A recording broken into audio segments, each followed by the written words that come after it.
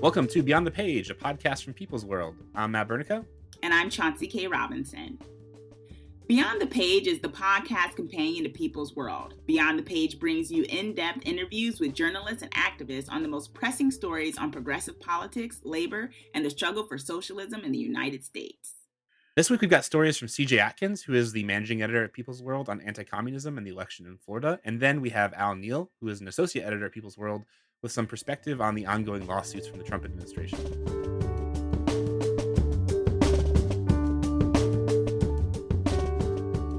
Today we're joined by CJ Atkins. He's a managing editor at People's World. CJ, thanks for joining us. Hello, Matt, Chauncey. Thanks for the invitation to be on the show. Well, let's get right into it. Right after the election, you published a really interesting article titled "Trump's Anti-Communism Helped Him Win Florida."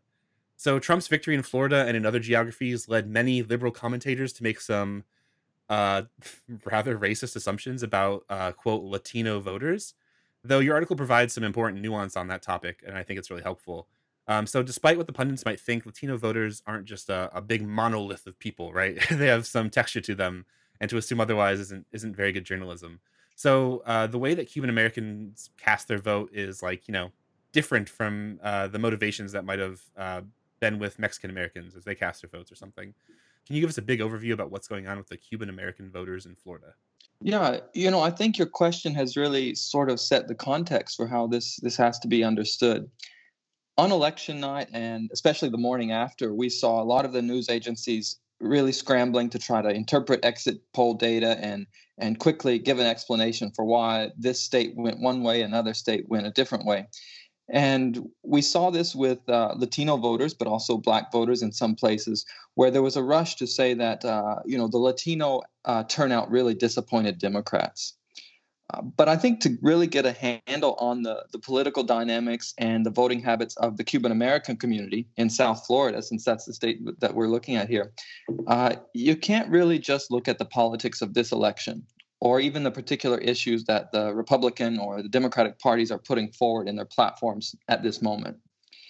And that's because when it comes to Cuban Americans in Florida, for a sizable chunk of them, every U.S. election, to a certain extent, is still about the political issues of the 1960s. The Cuban diaspora community in Florida is one where the political viewpoints of that first big wave of migrants really crystallized and sort of became the dominant one across generations and down through the decades. And the event around which Cuban American political life revolves is, of course, the Cuban Revolution, which started in 1959. Now, before Fidel Castro and the rebel army of socialists and independence fighters overthrew the dictatorship there of Fulgencio Batista in 1959, Cuba was basically a semi-colony of the United States. Huge pieces of the country's industry, 70% of its land and resources were owned or controlled by major U.S. corporations. And domestically within Cuba, there was a sizable comprador elite, a group which abetted and benefited from what really amounted to U.S. plunder of their own island. Now, there was also a big domestic landowner class who were very closely tied to the military dictatorship there. They held control of the country's sugar plantations, and sugar was and still is one of Cuba's single biggest products. Now, Batista and his government was really a tool of the U.S. imperial goal of dominating the Caribbean during the Cold War. But after the revolution there, what we saw was the new socialist government in Cuba quickly moved against some of these big landowners in the previous ruling class and against foreign capital. The Castro government nationalized farmland, gave it back to farmers. They overturned a lot of anti-labor laws and redirected public resources toward the health, education, and housing needs of the majority of people there. Now, the class of Cubans who had, enjoyed privileged positions in the past under the old dictatorship, well, they quickly saw their roles diminished. And a lot of them packed their bags and took what wealth they could and headed for Miami, 90 miles away. Now, they were welcomed by a U.S. government which was engaged at the time in an effort to kill off this sort of new bastion of socialism, which was just off its coast. So this first wave of Cuban migrants really established themselves in South Florida and in the politics of that state. And they cemented what turned out to be a reactionary, anti-socialist, anti-communist politics for their whole community. And even though subsequent waves of Cuban migrants have made the community a more diverse one in terms of class and social status, uh, there's really a certain institutionalization of that first wave of right-wing politics. It's become permanent. And it became a community that has long backed Republicans because the Republicans were perceived, usually rightly so, as being more aggressive toward the communist-led government in Havana. It's really a historical grudge, I think, that's been handed down generation to generation. And, for a few years, there was this sort of thought that maybe younger generations of Cuban Americans were becoming less right-wing. But the data, unfortunately, really isn't bearing that out. For instance, Cubans who have arrived in the U.S. since 2010, so just over the past decade, they've actually registered Republican at around 76%, so even higher than some of the generations that came before them. So is there hope? Is there hope for ever getting them? Well, it's a complicated story. I think for a few years there was the view that there was hope and that this was a community that was shifting in its politics. But it seems that Trump and the GOP knew something that all the pundits did not, and that is in Little Havana in Miami, the Cold War never really ended, and so Trump and the GOP calibrated their anti-communist appeals to win that support, and at least so far, it seems like it worked. Something that, sticks out about your article is the way that the U.S. blockade against Cuba plays into the story. If you follow the politics surrounding Cuba and the U.S., this might seem obvious, right? But for the uninitiated, what's happening there? Why does persecuting Cuba through sanctions make Trump popular with Cuban Americans? Yeah, it doesn't seem like it would be something that makes sense at first, right? The immigrant community cheering for the U.S. government to be even tougher on their home country. But the economic war against Cuba is part of this same historic grudge of U.S. imperialism and the former Cuban ruling class against the Cuban Revolution. Started out as an embargo on Cuban sugar back in the early 60s, and then it expanded to really a full-blown economic blockade, complete with failed invasions such as Bay of Pigs, terrorist attacks on Cuban aircraft, bombings of hotels, poisoning crops, and there's, of course, all the tales of the hundreds of assassination attempts against Castro and other Cuban leaders. So keeping Cuba's government as a permanent enemy really served many purposes. It was a way in the early days for the U.S. government to be anti-Soviet during the Cold War. But even whenever Cuba's socialist government stuck around after the other communist governments in the Soviet Union and Eastern Europe faded away, the U.S. actually stepped up its economic war against Cuba to try to finish off socialism there, making the restrictions even tighter and tighter on Cuban trade and trying to shut it off from the rest of the world. So for Republicans, this became a very powerful weapon in domestic U.S. politics. Whenever former President Barack Obama restored diplomatic relations with Havana and started easing some of the travel restrictions and other aspects of the blockade, this was the time when a lot of Cuba watchers were saying, oh, the page is turning. The younger Cuban Americans are giving up on the failed blockade. But as I mentioned, it doesn't look like it's turning out that way, and that conclusion might have been premature. And I think Trump and the Republicans, they had targeted research, which showed that the overthrow of the socialist government in Cuba was still a winning policy among certain segment of voters, and they pushed it really hard in this election. They knew how to use the resentment of younger Cubans who suffered through the 90s and the 2000s whenever the U.S. tightened the blockade. They knew how to make that community blame their situation on Cuba's government rather than on the blockade itself. And so they're reaping the rewards from that, unfortunately. What's interesting is that, there's this whole, I think, cottage industry around anti-Cuban propaganda stories in the United States, too, especially in Miami. Right. Like, these sentiments aren't coming out of nowhere. They're cultivated, and the government spends a lot of time and energy in making sure that story is clear and the narrative is out there. Well, I think everything going on with Cuban Americans and how they, the anti-communism pushed by the U.S. government plays into the story of voting is really fascinating and pretty important to understanding what that voting bloc means and how it shook out the way it did. But I'd be interested to hear about what you think about the trend of anti-communism or anti-socialism more broadly in this election, because we're kind of starting to see it shake out in different ways. So already, even just a week out from the election, we're already seeing a pretty big trend of the Democrats punching to the left after the election. They're making jabs at progressives, they're making jabs at socialists and other folks too.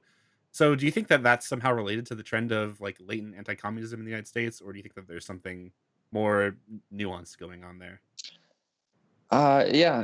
Democratic factionalism. Well, I think the fights that we're seeing break out are related to several different factors, but anti-communism is certainly a big one. It's pretty significant. Um, it's important, I think, to look at the Democratic Party and the Republican Party, for that matter, as really a major arena of struggle. The rules of the U.S. two-party system, when you look at it, they make for some pretty strange bedfellows. They force different kind of class, social, and political forces to really be in the same party together, which in another country you'd probably have 3, 4, or 5, separate parties representing different parts of the ideological spectrum. But for instance, in what we've seen break out in just these last few days, you have someone like Representative Abigail Spanberger of Virginia. Now, she's the Democrat who was first out of the gate in blaming Democratic House progressives and those on the left, saying that they're really the reason we lost House seats, we being the Democratic Party. She came out saying that the Democratic Party should never, ever utter the words socialist or socialism again. Now, someone like Spanberger and those who are in the caucus with her, they come from the liberal wing of the U.S. foreign policy and intelligence establishment. She was a CIA officer. She also worked in the very lucrative private education consulting sector before coming to Congress. So figures like this are anti-Trump Democrats, but they're not progressives, and it really shows. So, but then within the same Democratic Party, you have someone like Representative Alexandria Ocasio-Cortez, who has sort of taken up the mantle of pushing back on this anti-socialist, anti-communist message that some in the Democratic Party are pushing.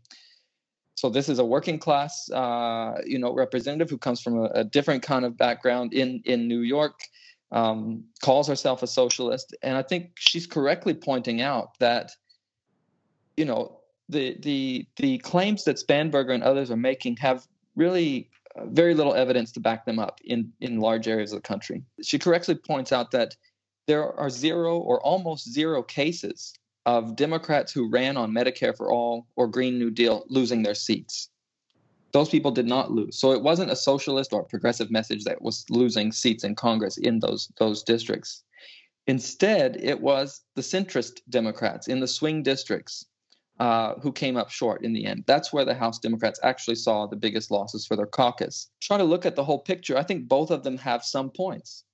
I come from Arkansas, and I can tell you that we saw many races with Democrats losing to Republicans in those swing seats in the 2000s and 2010s especially.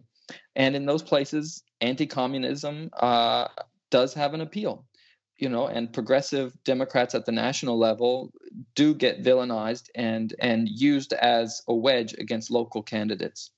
So maybe Spanberger has some point there, but there are many other districts where an anti-communist, anti-working class message is not going to play well, and it's not going to win votes. I think that's right, though, especially given the example we saw in the larger Florida race. Floridans also voted to pass a constitutional amendment that would raise the minimum wage in Florida to $15 an hour. I think it's really interesting because more people came out to vote for that than they did vote for the president, even, right?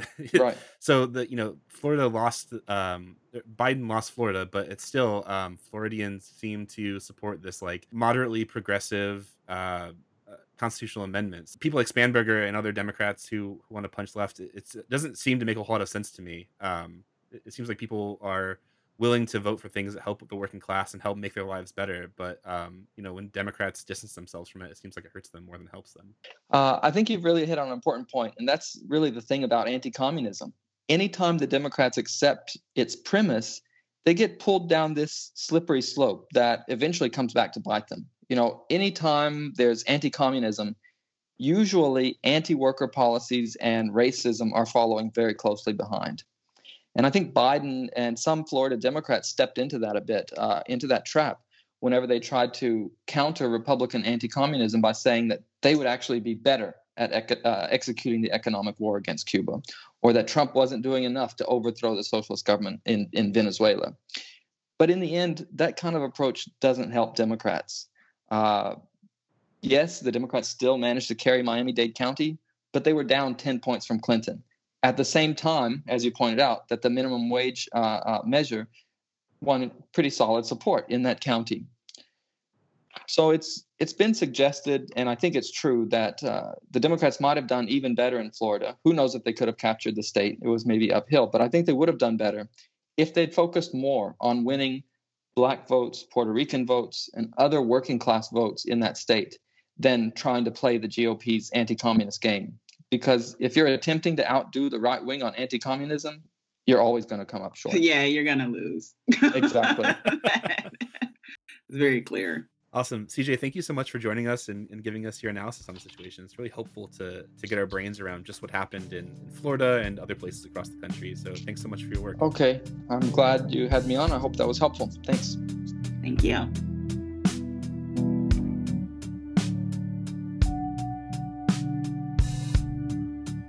Back with us, we have Al Neal, who is an associate editor at People's World. And Al has written some really cool articles regarding the numerous, because there's plenty of lawsuits when it comes to what the GOP has been doing to suppress the vote and the election results. Hey, Al. Good morning. Glad to be back. Thanks for having me. Yeah. Thanks for being here. I'm sure you're really busy with everything you've been, keeping up on. You have so many articles with every new situation, because there's been many in the on November 3rd and after. I'm sure there's going to be many more that you'll be writing on. No, absolutely. It's like I've mentioned a few times in previous coverage. It's a flurry of lawsuits, but they're frivolous lawsuits. Yeah, because in one of your recent articles, The Frivolous Lawsuits of a Sore Loser, I really love that title. It's a good title. Yes. You mentioned Donald Trump's many lawsuits contesting the presidential election results. Can you explain Trump's strategy here, and if voters have anything to worry about when it comes to his ability to influence the election outcome? There's been talk of Trump wanting to take it to the Supreme Court and get that involved. Is there a chance of that? So where to begin? So Trump's strategy from the outset was always, how do we use the courts to gum up the electoral process? How do we, undermine democracy through the courts? I mean, we've seen after 4 years of the disastrous presidency, and also in Trump's personal life as, a failed businessman, that lawsuits are his go-to strategy because it takes time, because the courts move slow. In this case, the GOP and Trump were very much looking at the 2000 Florida recount between George W. Bush and Al Gore, which did go to the Supreme Court, and which, again, the court ruled and George W. Bush became president, despite the fact that, the popular vote was going to Gore, and it was a razor-thin margin. So it was a similar strategy, because from the outset, everyone kind of sort of had this feeling that it was going to be a very close race. So, and now that we had the pandemic and we had all of the other issues that we had to deal with, we had to take a look at the fundamental process of our elections and the fact that in a pandemic, how do we allow people to exercise their civil rights while at the same time protecting their health? And as we have seen, this president has no regard for any human life. We have seen over 200,000 deaths because of COVID. So, it makes sense that since we allow states to determine the rules of their elections, that they can go forward. So again, we saw mail-in ballot and absentee ballots being cast in historic numbers. And this, again, it's not new. Military members overseas, folks who are expats who are living in other countries have done this for years. Moving forward, Trump's strategy has been, how do we undermine the credibility of the process? So I call these lawsuits frivolous because they don't actually have any legal standing. There is no real margin of litigation. What it's doing is it's allowing talking points to kind of sort of infect and create this toxicity within voters, which we've already seen through the last 4 years. We saw on election day in Michigan and in Georgia 2 lawsuits claiming all these instances of fraud and that they weren't being afforded the rights to view all the ballot counting, and within hours those lawsuits were dismissed. And in fact, one of the state judges had to remind the Trump campaign that it does have the right to take punitive measures for individuals filing frivolous lawsuits as a way to slow things down, to give them more time. So really, that's what it's come down to, is that none of these lawsuits have any real standing. You can talk to any legal expert in the field, and they'll say, you know what? There's nothing there. You don't have proof that there was fraud. There is no malfeasance. And as far as the Supreme Court, it's amazing that a sitting president has gone on stage and said that he's glad that they put in another conservative justice because now they'll be able to, essentially rule in his favor.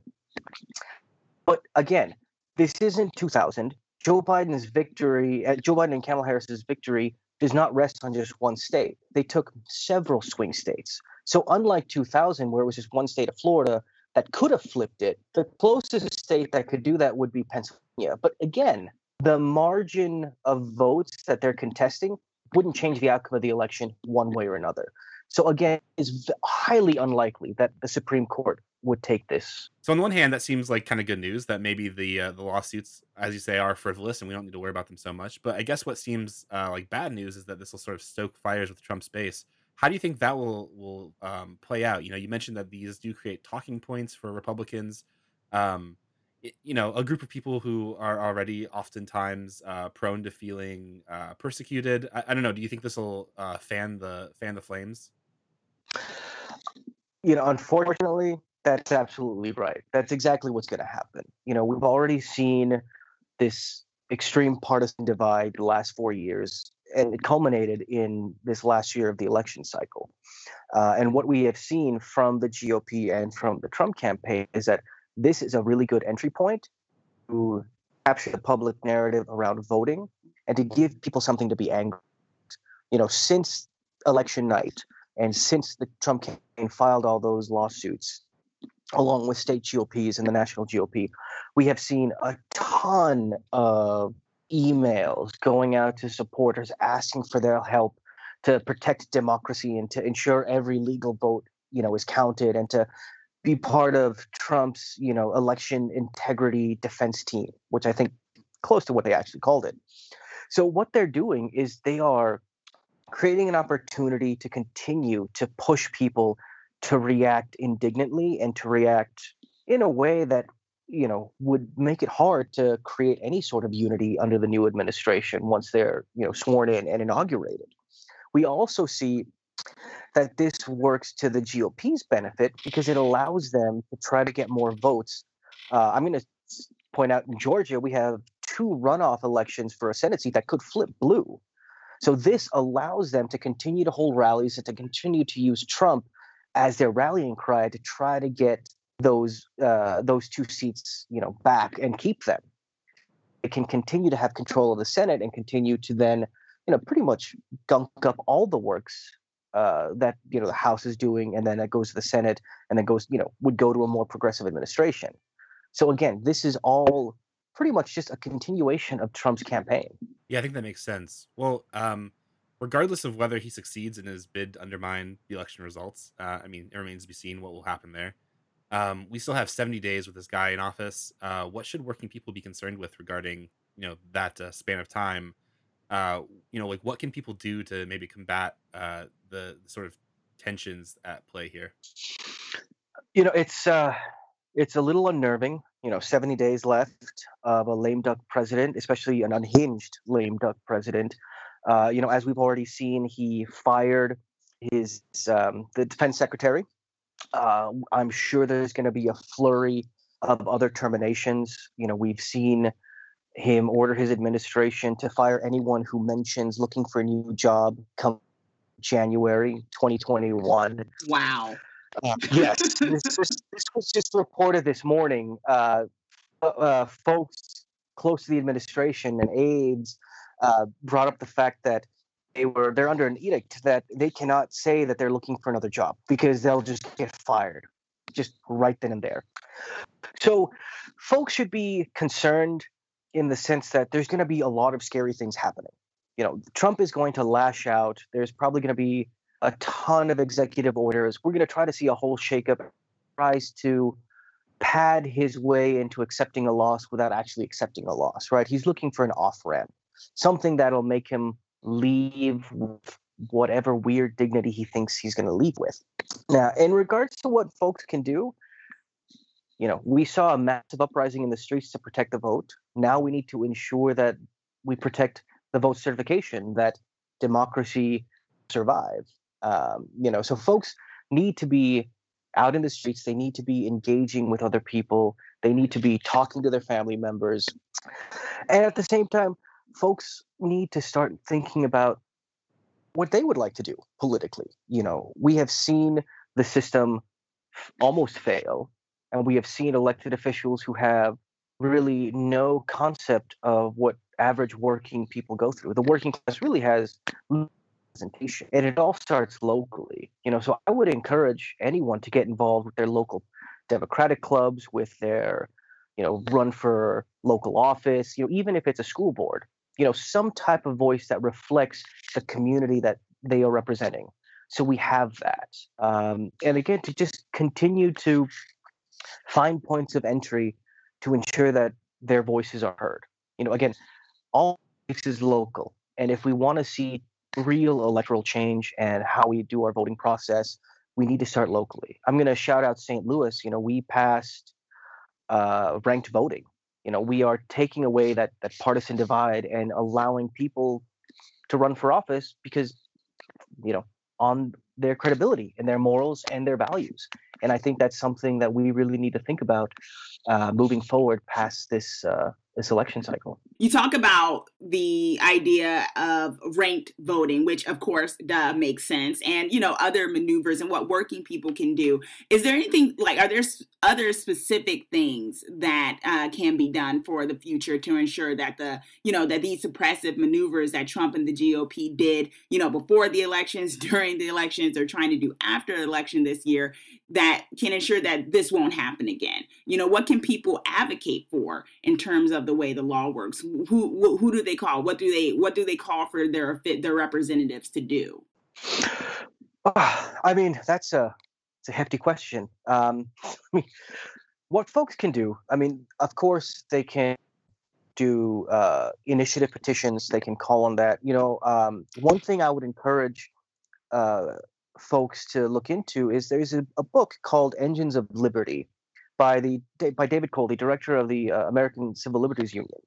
And what it does is it lays out the framework of how individuals at the local level began filing their own lawsuits in order to bring it up to the Supreme Court level to make that change. In this book, it talks a lot about the fight to legalize gay marriage and LGBTQIA rights. And all of that started at the hyper local level. So I think folks need to start looking at what issues they could challenge in court that would then put it into the public spotlight, because it's a three-pronged approach. It has to be in the public spotlight. The narrative has to be there. You have to fight for it in the courts, because as we've seen, the courts have been litigating more and more of our laws under this administration, and we'll probably see that from the GOP moving forward.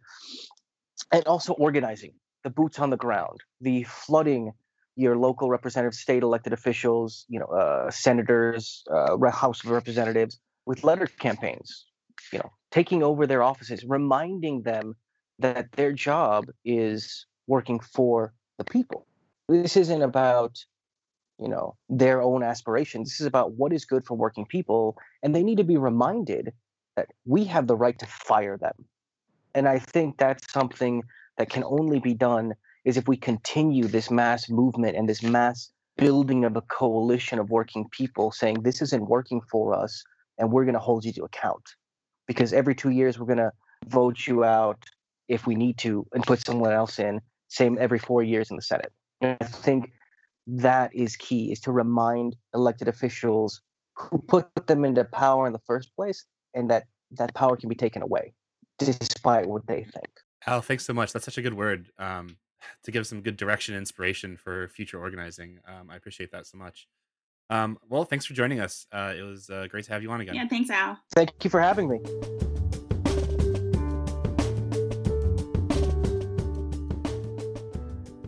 Thanks for listening to Beyond the Page. If you like what you heard, follow People's World on social media. And remember, we take sides, yours.